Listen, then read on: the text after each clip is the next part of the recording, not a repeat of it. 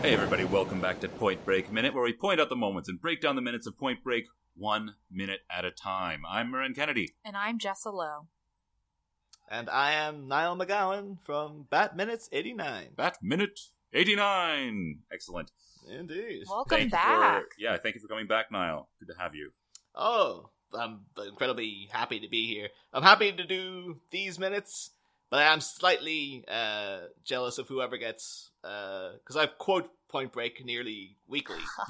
And it's like, the line I always quote, and, someone's, I'm so jealous whoever gets it, is the Anthony Kiedis, that weird, that would be a waste of time. Yeah, that's great. I'm really looking forward to doing that scene with War Child, Anthony Kiedis. Yeah, that's great.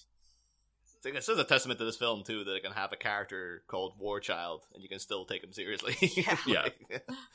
But, that's like literally every time anyone does anything wasteful, that's just like in my head instantly. And I've quoted it to people, and no one gets what it is until you say Point Break, and then it's like, oh, of course, yeah. Yeah. But, of all those Chili Pepper albums, the greatest thing Anthony Kiedis ever contributed to my life, personally, was that delivery of that It's line. a good delivery. It's a very good delivery.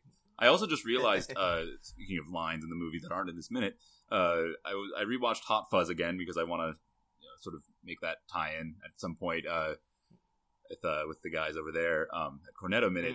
But they quote, at the end of that movie, they quote, "The little hand says it's time to rock and roll." And I had forgotten that was in Hot Fuzz, so that's another little quote there. That's pretty good. I was just on with those guys the other nice. day we got the put in for the Shaun of the Dead minute where when they throw the Batman soundtrack, and we got that minute. It's like, oh yep, typical. But no, that's actually like one of the most iconic minutes of the whole film. So it's like, yeah, I guess we looked out there. Yeah, that's pretty awesome. Yeah, those movies have so many references to different things that you can tie it into almost anything. Yeah. All right, minute 15. All right, so minute 15 continues with Busey's line, "It's either you or me out there on the board. You get my drift?" And then Keanu saying, "Angelo, this is for little rubber people. You don't know how to shave yet." Not quite sure what little rubber people are, but I'm assuming people who are so smooth that hair doesn't grow from them. And he might be referring to the kid they just talked to. Or himself with his perfect rubbery skin. Yeah, he does look. Yeah, we've discussed his shininess before. And smoothness at great length. It's very smooth and shiny. Yeah. And then Angelo continues with, "Come on, you're a quarterback, jock. It's all balance, right? And coordination. How hard could it be?" And then cues the fail montage. I love the way he says, "How hard can it be?" He puts his arm up, sort of gesturing like, "This is easy." That's another line I feel like would be in the comedy trailer if this was a comedy. Yeah. Yeah. You can see that this is almost like how you can tell this movie is the 90s and not the 80s. Because like when it cuts then to the failed montage, if this was like 5 years earlier, there would have been like, like a Devo song or something would come in, like a funny little, like, "You've got to put one foot in front of the other," or something like that, to show you, to go into full-on montage, whereas, like, Catherine Bigelow has, like, maybe just dial that back a little. Yeah. She's a little more restrained in her montages. Yeah, it's like, it's a funny cut, but it doesn't have its foot all the way in slapstick. But Yeah. It's kind of like almost like a ride delivery of it rather than this like, "Hey, it's wacky time." Yeah. Yeah, this wacky adventure. So yeah, it's so close though. Like this film, judging by the last 2 minutes, like this could be a comedy. Like if they wanted to, they could just go like, just tweak it a little bit. And all of a sudden you got a crazy comedy. Well, that's what I love about Catherine Bigelow. I think we talked about this in a previous minute, debating whether this movie is comedy or drama. And definitely now it would be seen more as a comedy, given the time. But I do think she adds like a nice little bit of that dramatic edge to an otherwise could be comedy movie. Yeah. It's pretty awesome. I think I really wish Catherine Bigelow would go back to stuff like this. Because I know she got all the Oscar acclaim from, Zero Dark 30 and the Hurt Locker and stuff, but like all the early day stuff, like the Near Dark, which is a much more somber and serious affair. You've seen Near Dark? Oh, I love Near Dark. Yeah, Near I've been trying to get a hold of it. I have a Netflix DVD account. It's not. I had to hit save. It doesn't have it immediately available. So I found out. I was like, "Oh, that's really interesting." I haven't seen it yet. Yeah, it's almost like it's kind of a weird. You can see there's a definite. If you want to go into like auteur theory and things like that, there's a definite. Sort of story through line in that it has. Character who gets accepted into a nefarious group of criminals and has to adopt it's kind of forced to adopt to their lifestyles. Where in this one, Keanu becomes a surfer. In Near Dark, is that Caleb, the character in that, has to become a vampire. And but there's that one's a lot more somber and sort of ethereal and really very moody, and most of it set at night. Very moody in that regard. Actually, looks very like. I wonder, because, she was married to James Cameron, there's shots at night in Near Dark that look very much like what the nighttime shots in Terminator 2 look like. Oh. And I'm wondering if Cameron ended up going like, oh, that looked pretty good. I'm going to swipe that. So, yeah. But, and then, but this one it's kind of flips it. So it's like, this one's all sun and summer and sea. Yeah. But still the same kind of story, basically. Yeah. But speaking of James Cameron, there are a lot of underwater shots in this minute. Oh. And, thinking of Titanic, sort of stuff he did, and he's very into the underwater exploration now. I sort of associate him with doing those, underwater camera stuff. But it looks pretty cool in this, I think. We have, after the how hard can it be? Keanu Reeves, he actually does pretty well at first. He's paddling out on a wave, and then he jumps up pretty well, but then loses his balance. Whoa! He had a nice whoa, and then he's underwater. Yeah, he's like flailing a bit underwater with his beautiful Lisa Frank surfboard, bobbing sadly. Then he surfaces for air.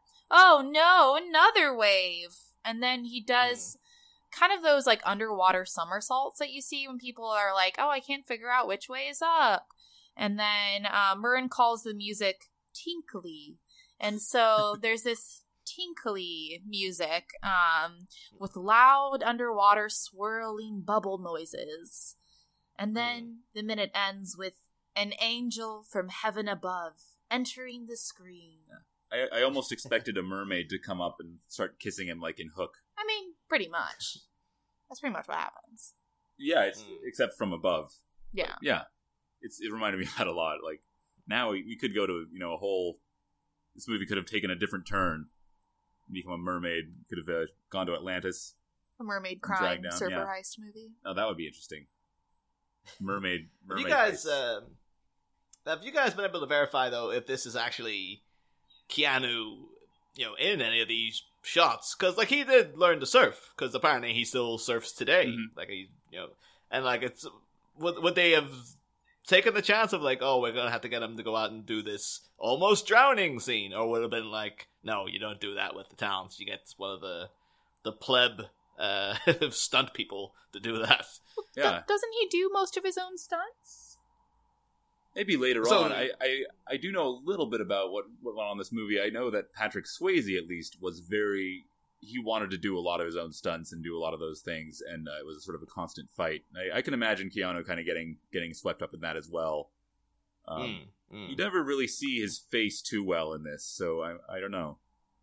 I mean, it's better than, like, the stunt work in Face Off, where it's just like every time, the big fight in the speedboat at the end, and every time it cuts to like a long shot, it just looks like if we cut to a different film with a different fight with two completely different people for some reason, and it cuts back in, it's like, oh, that's still supposed to be Cage and Travolta.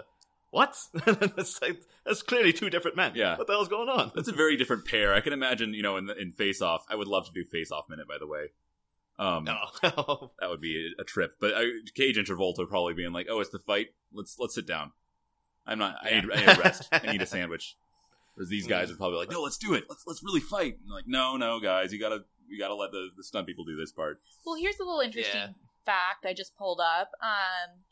that instead of getting actors who could surf, Catherine Bigelow actually just cast surfers who could act in the gang of ex-presidents. So like Bo Jesse Christopher, who plays Gromit, and John Philbin, who plays Nathaniel, were actually pro surfers who just happened to act on the side. Perfect. So I would be curious about whether and also the actors received extensive fight training. It looks like all the actors, Catherine Bigelow wanted all the actors to do their own fights on screen without stuntmen, with the exception of Kiedis, who missed the fight training, so he just gets punched and knocked out, so he doesn't have to do any fighting. I wonder what he was up to. Yeah. Like, oh, sorry. And the surfing scenes were real, but weren't real actors. So the cast members did take surfing lessons to appear in some of the less technically complex surfing shots, but many of the more dangerous shots utilized pro surfer stunt doubles, especially the 50-year storm scene. Spoiler alert, at the end, with Swayze, was doubled by legendary big wave surfer Derek Dorner.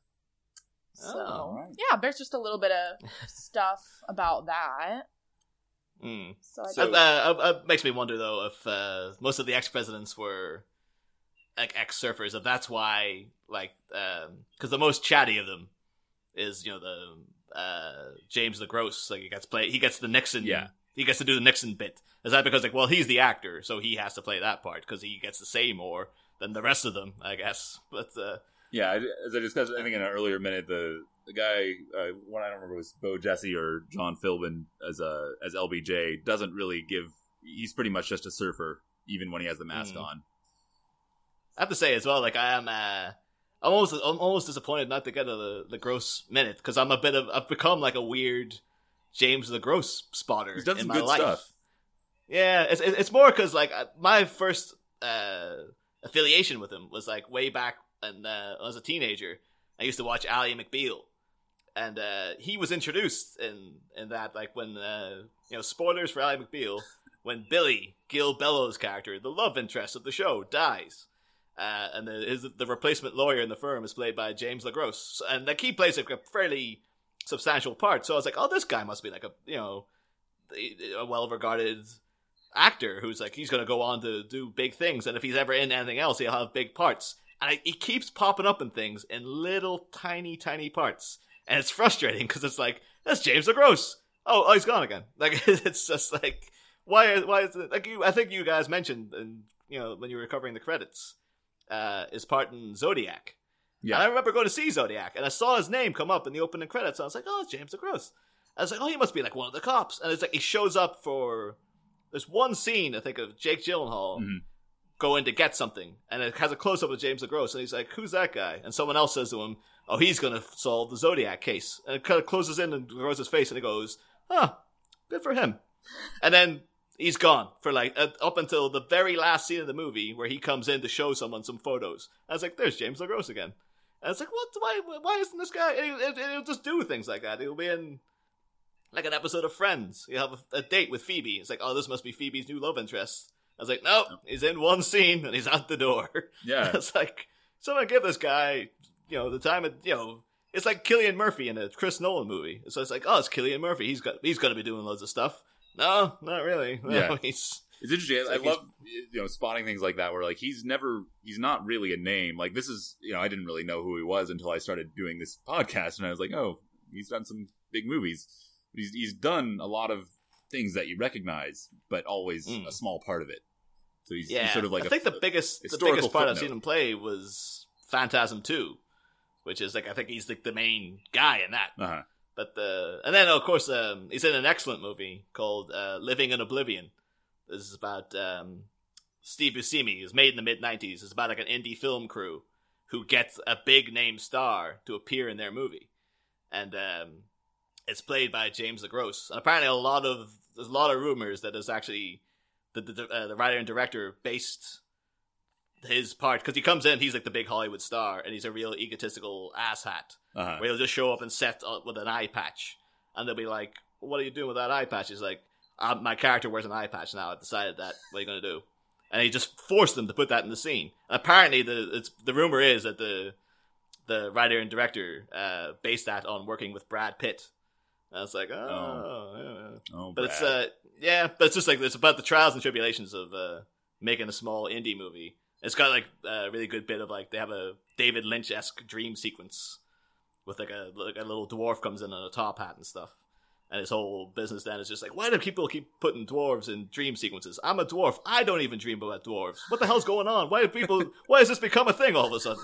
That's awesome. Why do they talk backwards? That's weird. But I spent like since like I got in deep with the Twin Peaks: The Return, and since then it's just been like, what was that?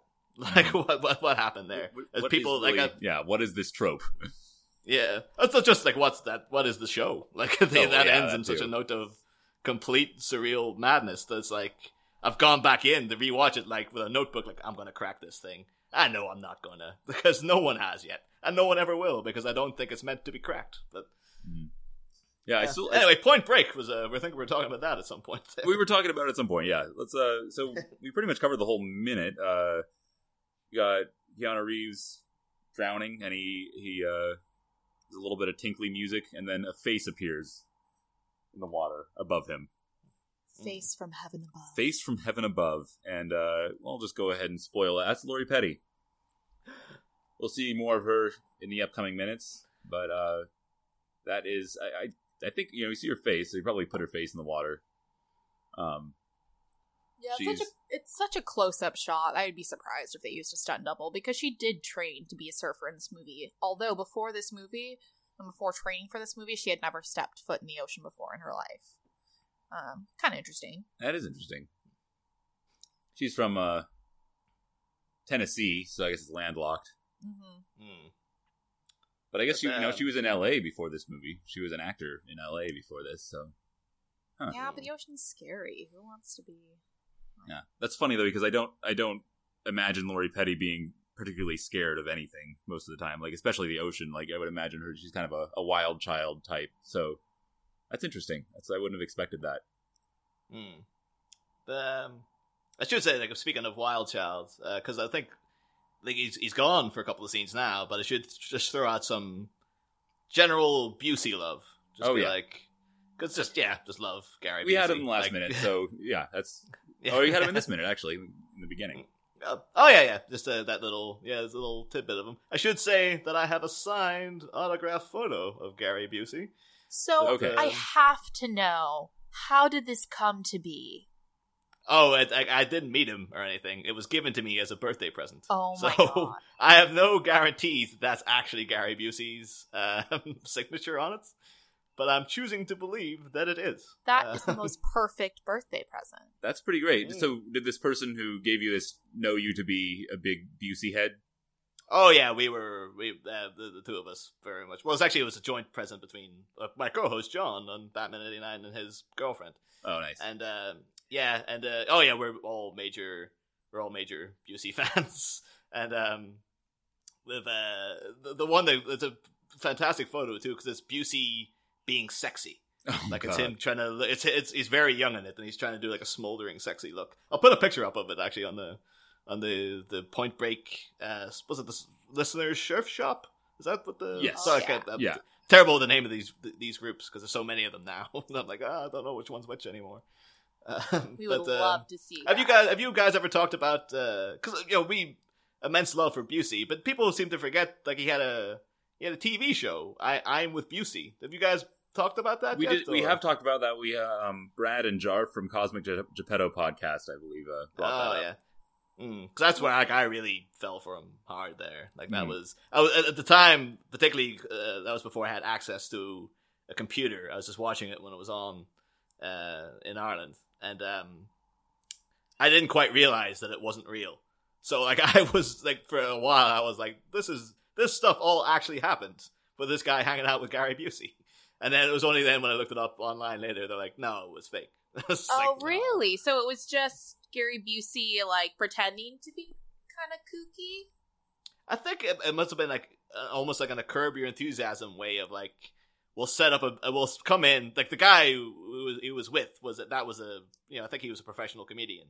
I think the premise was like, we'll set up something, and then, you know, Busey's game to come in and just be Gary Busey. And so he'll come in, and then that's just genuinely what he did. Like, I think they just improv'd a lot of what he'd come out with. And, because there's some things there that just couldn't have been, like, I should have seen at the time. Like, there's a whole episode that's like kind of like a Cyrano de Bergerac situation where, like, Busey's going to help this guy get laid. And he's got the little earpiece, and he's just giving him, you know, weird Buseyisms down his ear. And there's just no way that the guy, like, he's completely bombing. And then, like, at the end, the girl's about to storm out, and the guy's like, "No, please don't leave." And, like, down the street, Busey just appears with an acoustic guitar, just starts serenading her and stuff. At the time, when I was, like, a teenager, I was like, "This guy's nuts!" And now it's like, of course, that didn't actually happen. Is Busey the original I'm Not There? Like, is he really just a very meta, very esoteric art piece? Like, he's not actually crazy, he's not actually brain damaged, he's just an incredible artist. Could this be? At the end, like, he'll, on his deathbed, all of a sudden he'll swoop his hair back in this perfect slick back haircut, and his teeth will magically grow smaller. He's like, "It was all an act. I'm actually a perfectly sane person." It's like, "I had you all." And then there's like this lifelong documentary he's been making for like 70 odd years or whatever will finally appear, and it will be hailed as the ultimate artistic sacrifice. It'd be better than I'm Not There, because that was just like, that just landed like a lead balloon, didn't it? Yeah. It was just like, hey, it was all fake. Oh, what? Yeah. So it's the issue is still my issue with that was that Joaquin Phoenix, I mean, I didn't see the movie, but I saw like some interviews of him as his, you know, his rapper beardy character, and he was he wasn't very funny. He was just kind of off-putting, and I didn't really want to watch. And it's like, go away. Whereas Busey, I'll watch him do anything. Yeah. Yeah. Other than him, like, because I think Crispin Glover did the same kind of stuff, but he was just doing it, you know, because he had that, I think he was banned from Letterman for a bit, because he almost kicked David Letterman in the head at one point. Oh my god. During an interview, and he was just doing really, and he claimed he was doing this as some kind of character he was creating, and, you know, Crispin Glover is just a very, very strange man. Yeah. And, like, I wouldn't have, if he came out with if that turned out to be like a I'm Not There situation, that would be like, oh, that was genius. No. But I think it's almost as if that's what Joaquin Phoenix was going for, and he's just like, oh, you're just not as creative or as exciting or as dynamic or as either Glover or Gary Busey, for that matter. Yeah. I do like Joaquin Phoenix as an actor. I just think his stunt there didn't quite land as... And just like his personality, he's just a wet fish. Yeah. Although I think to do that sort of thing, you know, sort of what was that guy's name? Andy Kaufman. From Andy Kaufman, exactly. Thank you for knowing instantly who I was thinking of. Yeah, to do that sort of thing, you do have to be a little bit off, even if you're doing it intentionally. It's just a very odd thing to do. It's very. It's a very good excuse for any time you do something stupid or silly. It's just be like, oh, it's just a character. Yeah. I should use that excuse. Yeah, that's what that should have been Kevin Spacey's excuse in the past. Oh my god, yeah. Bringing down the tone. I'm sorry. Shit just got real. That's okay. Although the thing there's actually, I think it's coming out next month on Netflix, isn't it? There's a documentary of Jim Carrey behind the scenes on Man on the Moon, because he went completely method. I heard about that. Became Andy Kaufman. So I heard about that. I think this is footage that's never been seen before. It's like, yeah, this has all been kind of kept under wraps about how crazy things actually got. And now it's finally been released. Like, here's a movie all about what a psycho Jim Carrey was on set.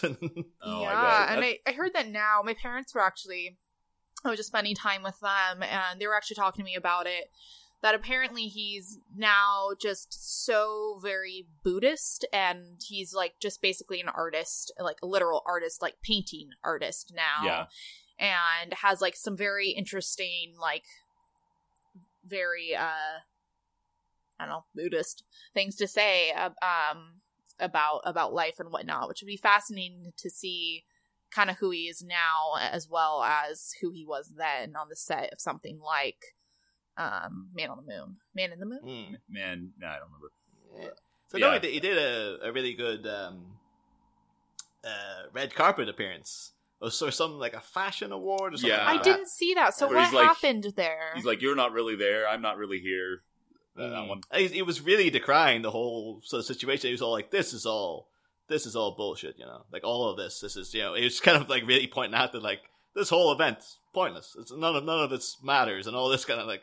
He's getting, you know, a lot of people are like, "Oh, he's gone crazy." It's kind of like I think he just sort of really. It looked as if he just kind of got fed up and was just like. Yeah, I'm just going to tell you exactly what I think about what's happening here. I was like, oh, fair play to him. Like it's refreshing to see. I mean, it's a good message. I do remember though for that. I saw the video and he was dressed very nicely. Yeah. So he took the time to get dressed for the fashion show. But maybe that was part of his point too, like saying I'm part of it too. Oh yeah, yeah. I'm sure you're looking forward to talking about Jim Carrey for Batman Forever. Oh yeah, yeah. We've got that's because we've gotta dive deep with a lot of people. Then we've got DeVito next year. DeVito and Michelle Pfeiffer. God. And Michelle Pfeiffer, yeah, and Christopher Walken. Oh god, yeah. I'm looking forward to. There's a lot of good stuff to talk about. Yeah, it's still like I've actually said to people the entire point of doing the whole show was to just get up to the minute where. You know, it's kind of stress enough that this was in a Batman film that children saw. Yeah. That Chris Walken promises the Penguin unlimited poontang. Like, that's a line that's in the movie. And, like, I didn't get that until, like, a couple of years ago, where I was just like, what? What did he say? Because as a kid, it just went over my head. But now it's like, this was in a Batman movie? So I'm dying to get into this thing. But... we still got to finish off the first one, though. Although the first one is great. I'm loving every second of doing that as well. So yeah, it's all been the later ones, you get more into the weirdness. Yeah, more. Very much so. Well, you have Nicholson for this one, so that's a whole novel there. Yeah. Oh no, we've had a good time talking about Jack and actually Jack Palance. We've uncovered some stuff about Jack Palance. It was just like he was an intense guy. Yeah. But if you want to hear those stories and more. You can join me and my co-host John on Bat Minute 89. Bat Minute 89, indeed. All right, I think we're gonna wrap this minute up. Anything else you wanted to say, Niall? No, that's me. All right. Yeah, we got more water and surfing coming up in the next minute. You want to join us for that one, Niall? Well, we have some recommendations we need to give first. We do. I guess we should do that first. Yeah. So, Niall, do you have any recommendations for this week? Yeah, actually I do. I was thinking, it occurred to me when I heard, I think it was you, Jessa, who mentioned Lake Mungo a few episodes back. And I know Lake Mungo from reading about it in the afterword, or like the kind of the notes at the end of a book called Disappearance at Devil's Rock by a fellow called Paul Tremblay, which is, he was saying is very influenced by Lake Mungo. And if you see, like, I watched the film afterwards. And after reading the book, you can see, like, oh yeah, it's all over this thing. But, so Disappearance at Devil's Rock itself is quite good. But Paul Tremblay has another book I would highly recommend, called Head Full of Ghosts. Head Full of Ghosts? Head Full of Ghosts, yeah. It's kind of, it's really, really interesting. You really get wrapped up to it. It's one of these books that keeps you kind of second guessing up until the very end, where essentially the pitch is that at one point in the mid-90s, a young girl had become possessed. And it starts off from the viewpoint of, you know, the young sister and watching her sister become possessed and acting weird around the house. And then it'll cut in the next chapter then to like a Fangoria-esque blog with someone reviewing a TV show that was about what happens in the book, and you find out that the family, because they were going through such financial troubles, actually hired a reality TV crew to come in and film her possession and exorcism. Interesting. And it keeps alluding to, like, the big thing that happened at the end, and you're kind of like, oh, what happened? And I'll cut back and forth from this blog reviewing the show to things that, you know, as they happened. And then, but you'll have little things like, it gets, very interesting, and little bits like, you'll read a chapter about like one of the attacks the girl has, Uh-huh. and then you'll be like, oh, that's creepy, but it's a bit just like The Exorcist. And then in the next chapter, in the Fangoria-esque blog post, the writer will go like, well, we recall when this happened on the show, which is clearly ripped off from The Exorcist. So then you start getting into the question is, was this little girl faking it the whole time? And then as it goes on and on, you start going, is it supernatural? Is she faking it? Is she just crazy? And then they're just taking advantage of it? And it keeps going and going and going like that up until like literally like the last 2 pages. You're still like, they're still throwing little twists at you. And it was one of the fastest books I've ever read. It was like literally one of those couldn't put it down kind of situations. Ooh. So, and I've been recommending it to everyone like ever since. Like every, Christmas and birthday, someone will inevitably get a copy of Head Full of Ghosts from me. But like, you have to read this thing. It was great. Oh, awesome. So, yeah. So highly, Head Full of Ghosts by Paul Tremblay. Highly Definitely recommend have it. to check it out. Yeah, Jess is very much into the horror, supernatural, Oh, yeah. mystery kind of stuff, so that'll be great. Oh, yeah. Oh, I think you probably get it for like relatively cheap now. It's been out a couple of years, so you probably get like a nice little secondhand copy off eBay for virtually nothing, I'd imagine. Although I should say, in case the people involved that ever hear this, please do pay full price for a brand new copy of this. Awesome. That's a great recommendation. I'll definitely have to check that out. All right, do you have something, Jessa? Yeah, so I'm going to recommend another documentary. Probably one of my favorites right now. It's the Werner Herzog documentary Into the Abyss. And it's mainly a documentary about capital punishment.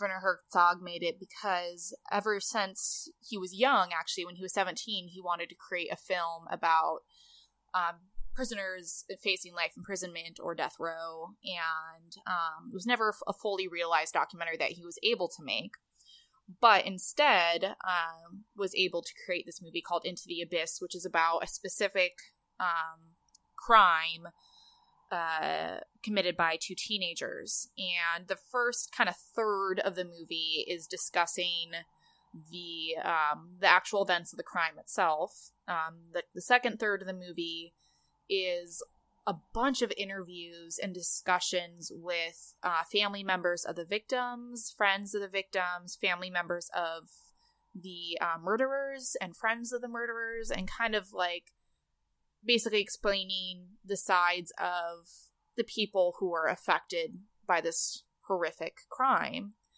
And then the murderers are on death row. And the last third of the movie is a very in-depth discussion of capital punishment, the prison system in America. Has a lot of interviews of a guy who was an executioner, for lack of a better term, and he is now a advocate for anti-capital punishment because of how haunted he is by the things he had to do for a job. And they go into a very in-depth description of the process of the death penalty and what happens to you if you are on death row, and some interviews of the murderers all the way up to their, final moments. And it's very, very powerful movie. It's a movie I'll never watch more than once. But if you're somebody who's interested in that type of thing, as well as interested in, prison, social justice, crime, like any of that sort of stuff, it's just a very good film that really makes you think about who all is affected by our prison system and capital punishment in our society. So definitely recommend Into the Abyss by Werner Herzog. Excellent. Into the Abyss. Since you went the book direction, Niall, I think I'm going to recommend a book as well.